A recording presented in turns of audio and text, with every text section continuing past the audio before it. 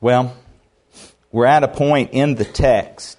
We looked at initially how the Israelites, under the leadership of Joshua, had made it into the Promised Land. And now, all they needed to do was take the land that was promised to them by God. But we see them beginning to settle. They compromised. Our first point we talked about was success. And initially it looks like they have great success under the leadership of Judah. God had ordained that the tribe of Judah would be the people who would lead the way. And we saw somewhat of a little success in the first portion of the book of Judges. Last week, you'll remember, we talked about how now they sort of begin to settle. They didn't take God in His complete promises, but sort of compromised. We'll pick up from that point and look at today how they ultimately surrendered. Surrendered to the enemy. And the application for us is that some of us in our Christian walk, I'm afraid, have forgotten the early successes. Maybe we've sort of settled, compromised. One foot in, one foot out type thing. Maybe it's at the point where some of you have just sort of given up. You've sort of surrendered, and the enemy is having great victory in your life. I want to encourage us all today that if God said it, we can believe it is true. And there's no reason for you and I to settle for second best. And by the way, anything outside of God's promises is second best, no matter how good it looks. So I want to take time to encourage you this morning with this truth. Notice in the text, chapter 1. Last week we talked about how you'll notice verses basically, say 20, let's look at around verse 21. You start to see that compromise. The children of Benjamin did not drive out the Jebusites. And you'll go on down through the text and you get into 27 and you'll see Manasseh did not drive out. We noted in on down verse 28 that they did not drive out. And Ephraim did not drive out, verse 27. Zebulun did not drive out, nor did Asher drive out the inhabitants. Yet this is what they were told to do. You see, what happens is when we compromise, we don't fulfill what God has called us to do, and that's what's happening to the people here. Verses 21 through 36, we see that. Let me read to you what Matthew Henry said in regards to this portion of that lack of fulfilling what God had called them to do. He says, the people of Israel were very careless of their duty. They were very careless of their duty and interest, bowing to slothfulness, cowardice. They would not be at the pains to complete their conquest. It was also bowing to their covetousness. They were willing to let the Canaanites live among them, that they might make advantage of them. They had the dread, and they did not have the dread and detestation of idolatry they ought to have had. The same unbelief that kept their fathers 40 years out of Canaan kept them now out of the full possession of it. Distrust of the power and promise of God deprived them of advantages and brought them into troubles. Thus, many a believer who begins well is hindered. His graces languish. His lusts revive. Satan piles him with suitable temptations. The world recovers its hold. He brings guilt into his conscience, anguish into his heart, discredit on his character, and reproach on the gospel. Though he may have sharp rebukes and be so recovered that he does not perish, yet He will have deeply to lament his folly through his remaining days, and upon his dying bed to mourn over the opportunities of glorifying God within us, or glorifying God and serving the church he has lost. We can have no fellowship with the enemies of God within us or around us, but to our hurt. Therefore, our only wisdom is to maintain unceasing war against them. Matthew Henry. You know, it's like keeping a garden.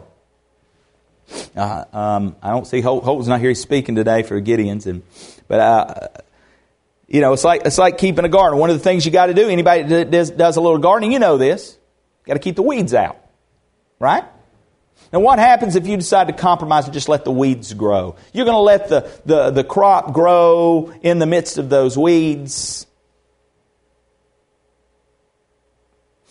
You allow the weeds to remain, it's going to choke out the fruit on the good plants. The Israelites settled. And we notice in today's text, in verse 34, let's pick up our reading there. And the Amorites forced the children of Dan into the mountains, for they would not allow them to come down to the valley. And the Amorites were determined to dwell in Mount Horez, in Ajalon, and in Shalbim. Yet, when the strength of the house of Joseph became greater, they were put under tribute. Now the boundary of the Amorites was from ascent of Akrabim, from Selah and upward. I'll stop there.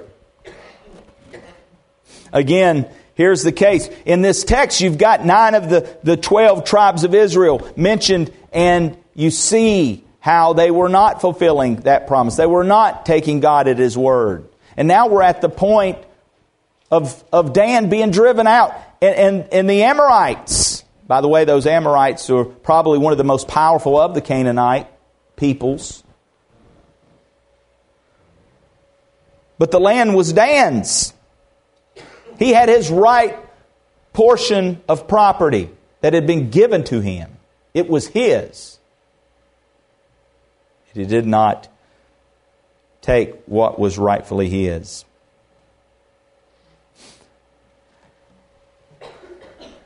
We know why.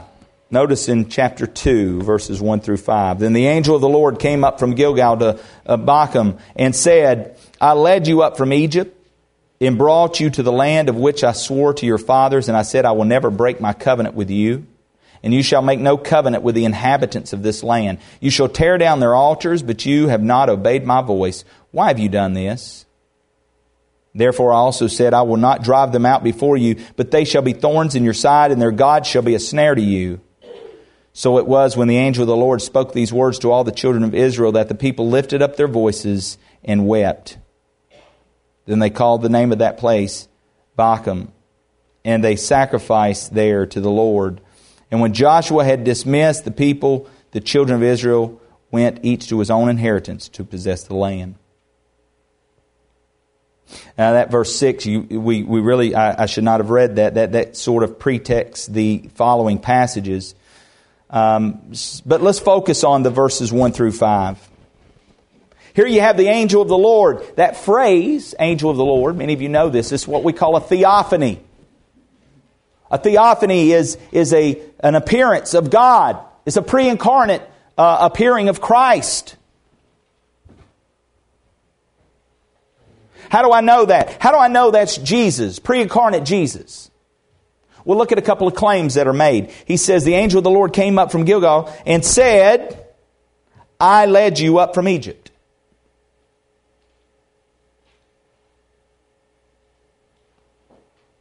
There's claim here to deity. He's the one who led up Israel from Egypt. He's also referred to as the angel of covenant. Turn with me to Exodus chapter 23. Everybody flip over to Exodus.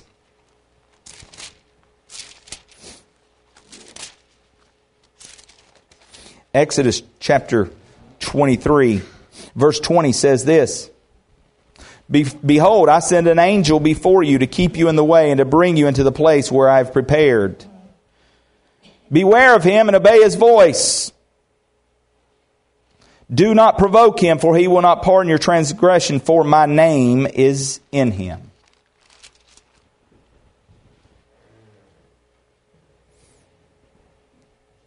Joshua 5:14 also shows us this. You notice over in Joshua chapter 5, verse 14.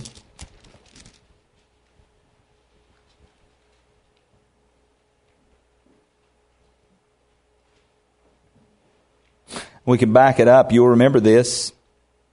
Prior to the taking of Jericho, and it came to pass when Joshua was by Jericho that he lifted his eyes and looked, and behold, a man stood opposite him with his sword drawn in his hand. And Joshua went to him and said to him, Are you for us or for our adversary? Verse 14. So he said, No, but as commander of the army of the Lord, I have now come. And Joshua fell on his face to the earth and worshipped and said to him, What does my Lord say to his servant?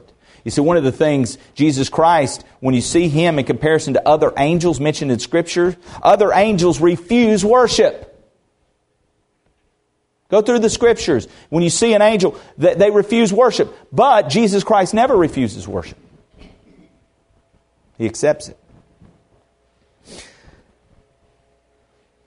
Spurgeon says this. He says, Not in such a body as God had prepared for him when he took upon himself the form of a servant, but in such a form and fashion as seemed most congruous to his divine majesty and to the circumstances of those he visited. This angel of the divine covenant, whom we delight in, came and spoke unto this people. So yeah, I'm sure it's not, he wouldn't have maybe necessarily appeared as he appeared as Christ in the earthly ministry, but he had a form of such that was appropriate for that time. But it's a pre-incarnate appearance of Jesus Christ. The angel of the Lord. Notice what the angel of the Lord is saying. First off, notice where he came from. His coming is from Gilgal. Now what's significant about that?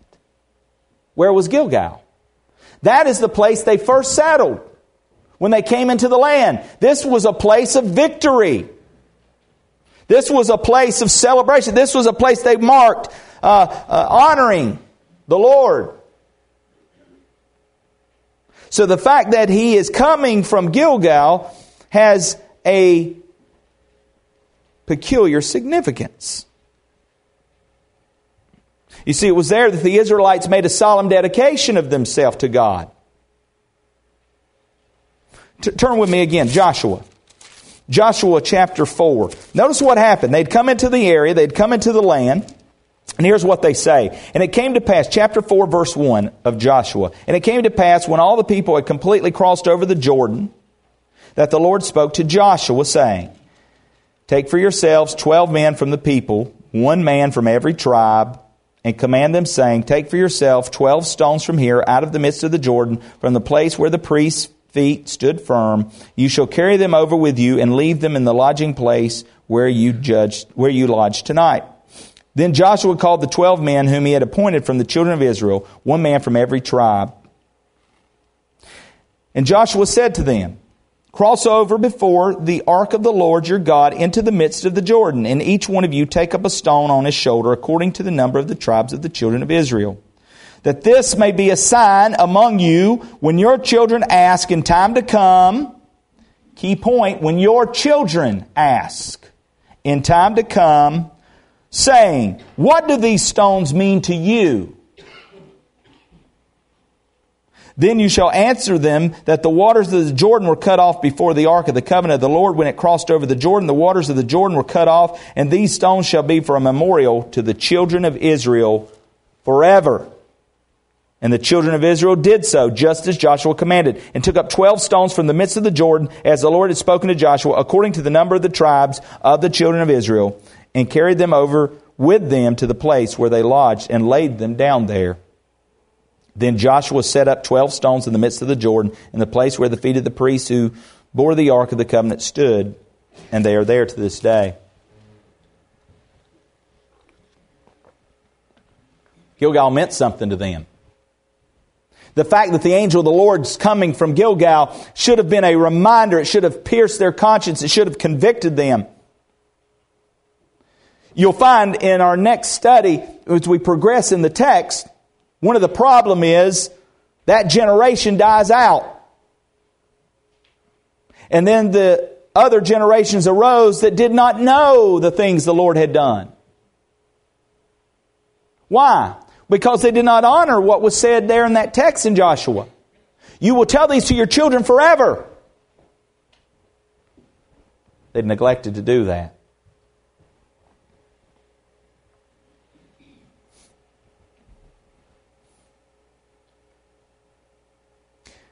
So, we find ourselves, the angel of the Lord coming to Gilgal to Bochum, and says, I led you from Egypt.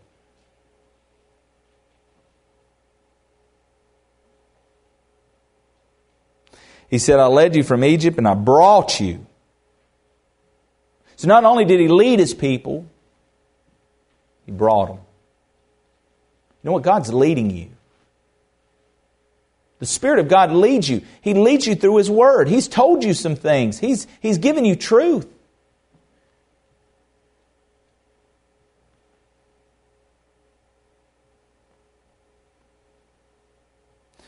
He brought them to the land which He swore to their fathers. And He said, I will never break my covenant. Notice verse 2. And you shall make no covenant with the inhabitants of this land. You shall tear down their altars. But you have not obeyed my voice. Why have you done this? We see God's faithfulness.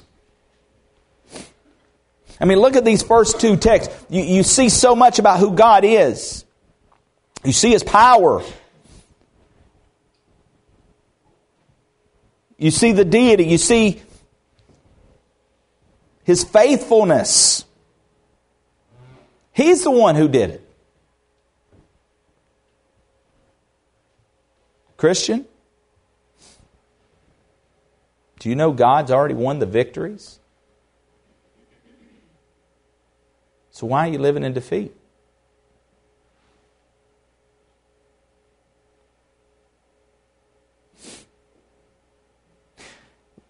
Notice verse 3, he says, therefore, I also said, you see, hold on, He's given them one promise. He said, look, the land's yours, take it. It's yours. I've already done this. But, notice this, therefore I also said, I will not drive them out before you, but they shall be thorns in your side, and their God shall be a snare to you.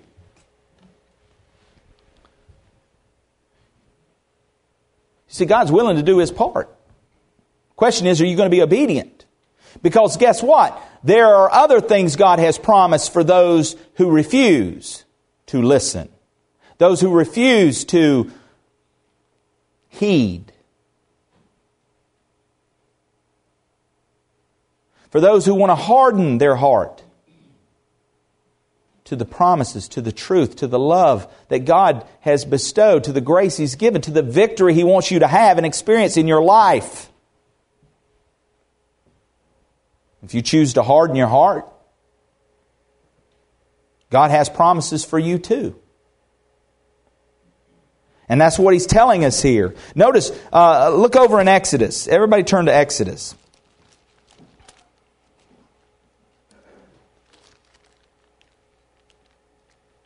Exodus 34.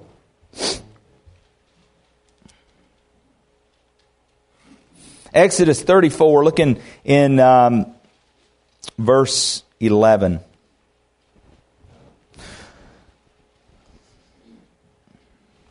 It says this, observe what I command you this day. Behold, I'm driving out from before you the Amorites and the Canaanites and the Hittite and the Perizzite and the Hivite and the Jebusite. Take heed to yourself, lest you make a covenant with the inhabitants of the land where you're going. He said, take heed to yourself. Be careful, beware, be warned. lest it be a snare in your midst. But you shall destroy their altars. He didn't say partner with them. He didn't say, oh, just make them your forced labor.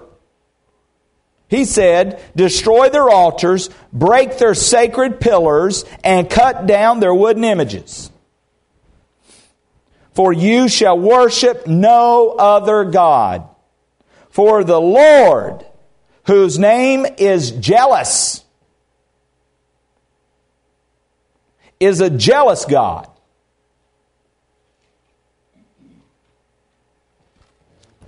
Do you know your God's a jealous God? You see, some of us Christians, we've not torn down the altars. We've not destroyed the pillars in our life. Some of you have idols in your life. Some of you, instead of heeding what God has said, you've allowed the snare of the world to entrap you. We have these things and we don't see it. We read this text and we expect some wooden statue. And we call that the idol.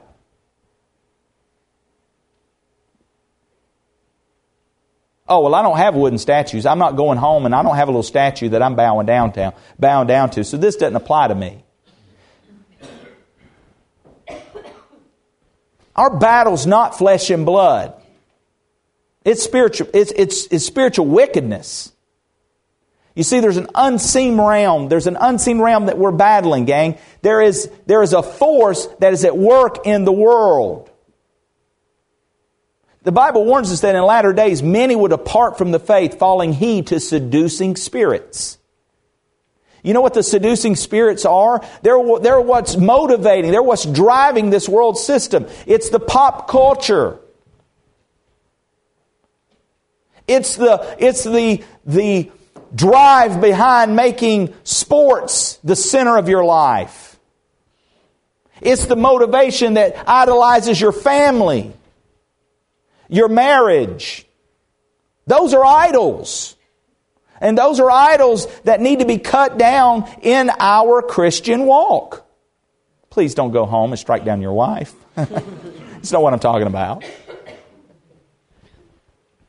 And wives, please don't hit your husband with the frying pan this evening, okay? This is not what I'm talking about. But in our heart, we elevate these things. You say, oh, well, I love Jesus. That's fine. I hear your lips. I see your mouth moving. But I can't hear the words of your lifestyle. I can say it all day long. I can talk about Jesus. I can go to church every time the doors are open. I can go to a Christian school. I can do my devotions daily. I can read the Bible every day through the year. 2 times. But you know what? That is meaningless if it's not resulting in life.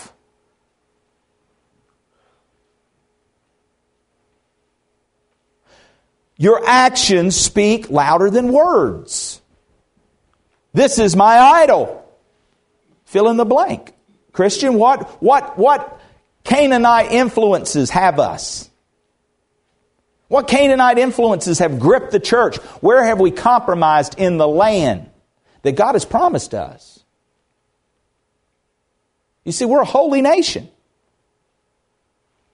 You're a royal priesthood. You're an ambassador for the kingdom of God. So, what is the evidence? Is it success? The victories? Is it settling? 1 foot in the church and 1 foot in the world. Or maybe I'm just at the place of surrender to the world. There's no Christian pulse at all in your life. Oh, you have a shell of a Christian. There's no life. That branch that's dead is no good but to be cut off. according to John 15.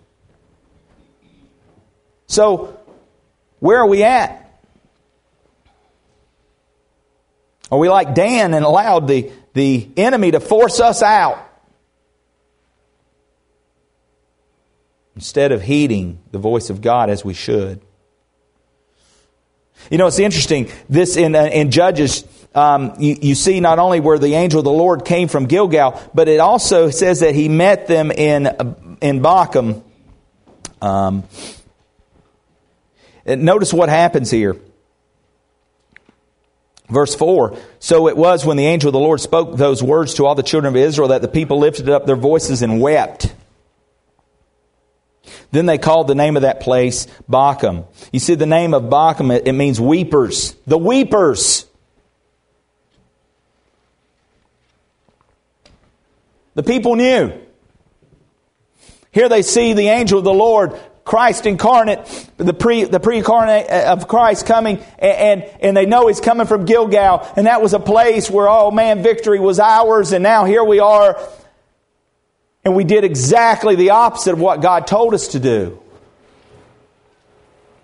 All these idols in our life, and all this compromise, and all the people that we disobeyed the voice of God. God tells them, you have disobeyed the voice of God.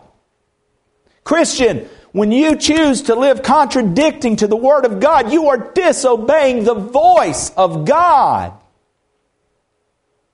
Tear down the altar of your heart. Tear down the pride. Lay down the things, those sins that are besetting you. You're being ensnared by them. And no soldier of Christ should be entangled with the affairs of this world. That's why we're not running this race in victory. That's why the turmoil and the thing. Now look, as a Christian, you're going to have trials. You're going to have tribulation. But is there a pulse? That's why Paul says, examine yourself to see if you're in the faith. Faith without works is dead. If there's not fruit on the vine, you better inspect to make sure the branch is connected to the vine. Victory in Christ.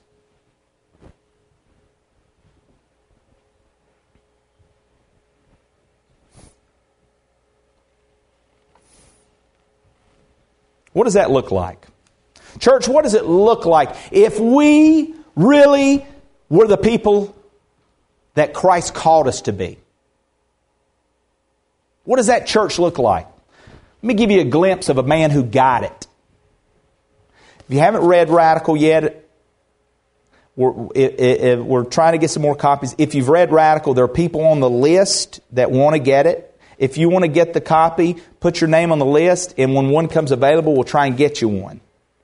The church needs to read this. Let me read you a portion in here of a man who got it.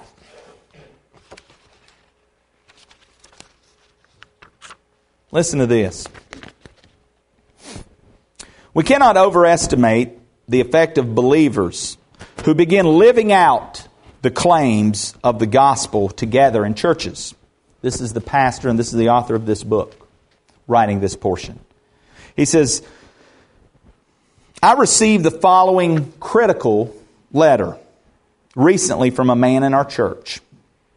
I have included it here in its entirety to illustrate what happens when people who do not know Christ see the gospel at work in the church. In other words, they begin to see it actually tangibly lived out. Listen to what he says. This is what the man wrote to the pastor. Dear Dr. Platt and the church at Brook Hills, I assume, based upon what others have said about you and the faith family at Brook Hills, that you are accustomed to receiving complimentary letters. I hope that you will indulge me as I write to you from a different perspective. My letter could be considered more of a complaint or a warning.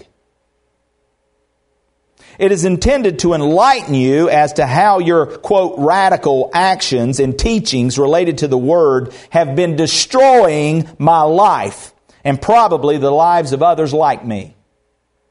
Well, I can tell you, as a pastor, if I got this letter, I'm going, uh-oh, what'd I say now? Let me explain. I was raised unchurched by loving parents who were perfectly content with their lives. The worldly perspective I grew up with allowed me to see the hypocrisy in the lives of the few church-going families to which I have been exposed. Thus, as I grew into a worldly man, I found myself on the path to the American dream. This path, as far as I could see, did not go through or even near a church. I went to college and then grad school, married a kind and beautiful woman, and got a decent, respectable job, which allowed me to ultimately buy a house, or at least make payments on a mortgage, and make maximum contributions to a 401k. My wife and I eventually had a family with 2 beautiful daughters and a couple of dogs. I was living the middle-class version of the American dream.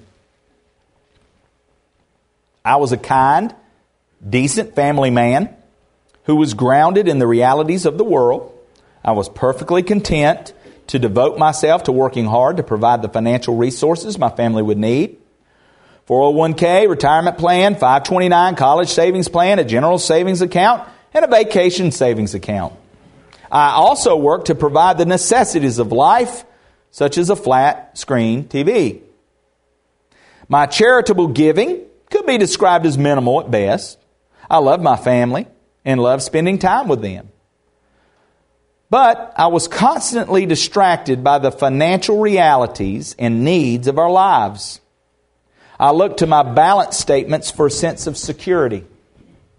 Like many good worldly men devoted to getting ahead in this world, I would find moments of joy when the quarterly 401k statement showed a profit.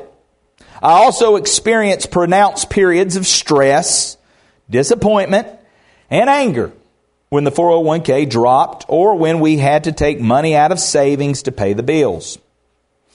However, I accepted these ups and downs as the realities of life, and overall, we were doing okay.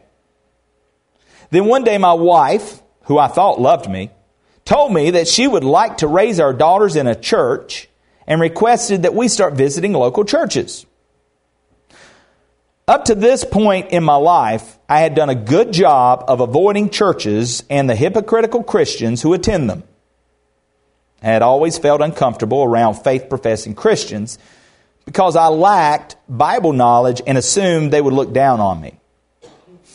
Now, in order to make my wife happy, I was going to have to attend a church and interact with those people on their turf. I reluctantly agreed and added church to my list of dreaded weekend chores. Initially, our trial run at visiting churches proved relatively painless. The people were nice, but the watered-down version of the word they were serving had little impact and left me with no desire for more.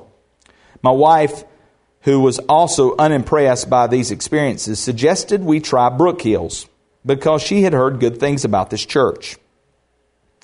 Well, if attending a regular church was bad, I was sure attending a mega church would be worse.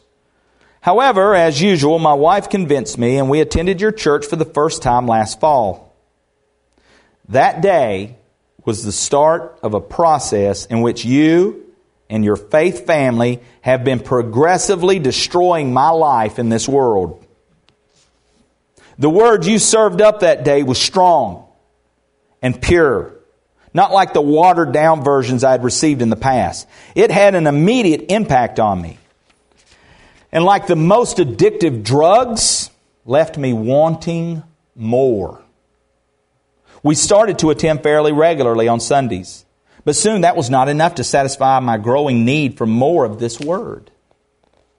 I started buying CDs of previous sermons so I could get my fix on the way to and from work each day. I started to interact more with members of this faith family who were not only consuming the Word, but also appeared to be living it as well. This only fueled my desire for more. Soon we were attending a small group on Sundays in addition to the service, and were occasionally attending a Wednesday night Bible study. You and this faith family seemed all too happy to encourage and support my habit. As I got deeper and deeper into this addiction, a side effect known as faith began to grow inside of me. As my faith grew, I felt a greater need for fellowship with others suffering with this same faith. All along, I was gradually losing my grip on the realities of this world, which had been my foundation. And I came to Christ. I cannot believe what the Word and this growing faith have done to my life over the past year. I used to avoid church altogether. Now, we attend the worship services on Sunday and have joined a small group which meets for 3 to 5 hours each week at a neighbor's house. I attend a class on how to study the Bible. I used to avoid Christians who profess their faith, and now I'm becoming one. I find myself seeking opportunities to share the Word and discuss my growing faith with others. I stopped saving for the flat screen TV, which is just as well since I don't have much time for TV anymore. I've reduced my 401k contributions and stopped looking at the quarterly statements. I've gone from trying to save as much money as I could to trying to find ways to give some of our savings away in addition to regular contributions to the church and various faith-based charities devoted to the poor and other ministries. Strangely enough, this brings me greater joy than I ever experienced with a quarterly 401k statement showing a profit. What is wrong with me?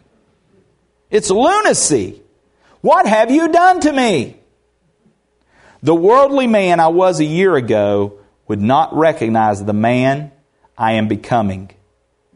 I was a man believing in the realities of this world, living the American dream, saving up riches for a comfortable future, and looking for security and a strong bottom line. Now I believe in, pray to, and seek after a relationship with a God I cannot see. I have found salvation in Christ, whom I cannot see. I long for eternity in an unseen future creation. I now look for security in my faith. All of this would have sounded like foolishness to the man I was a year ago. However, the man I was a year ago and the worldly life I knew are being destroyed. This has obviously had an impact on me, but it has also impacted my family, whom I pray with daily. I wanted you and the faith family at Brook Hills to be aware of the role you have played in destroying my worldly life. I also feel the need to warn you that if you persist in teaching and living out the Word as you are doing currently, then you will likely have a similar impact on the worldly lives of others like me. I hope you realize that you may have to live with the knowledge of your actions and their effect on the lives of others for all eternity. I will be there in eternity to remind you of what you have done. Sincerely, your brother in Christ. David Platt writes, I praise God for what happens when the church comes together to display a radical gospel. Indeed, the church is God's plan for multiplying the gospel to all nations, and where Christians lock arms with one another in communities of faith, pursuing a radical Savior, the very gates of hell cannot stop the spread of God's glory. Church, that's what it looks like to be in the promised land, to not settle, to not surrender to the worldliness, but to have success as a follower of Jesus Christ. It means you lose your life. That's victory in Christ. to lose your life for the sake of the gospel? Would you join me in asking by God's grace for us to begin to lay down our life for the sake of the gospel? That's uncomfortable. It means being vulnerable. It means being transparent. It means sharing burdens.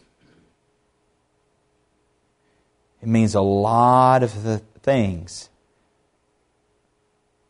and different things to different people.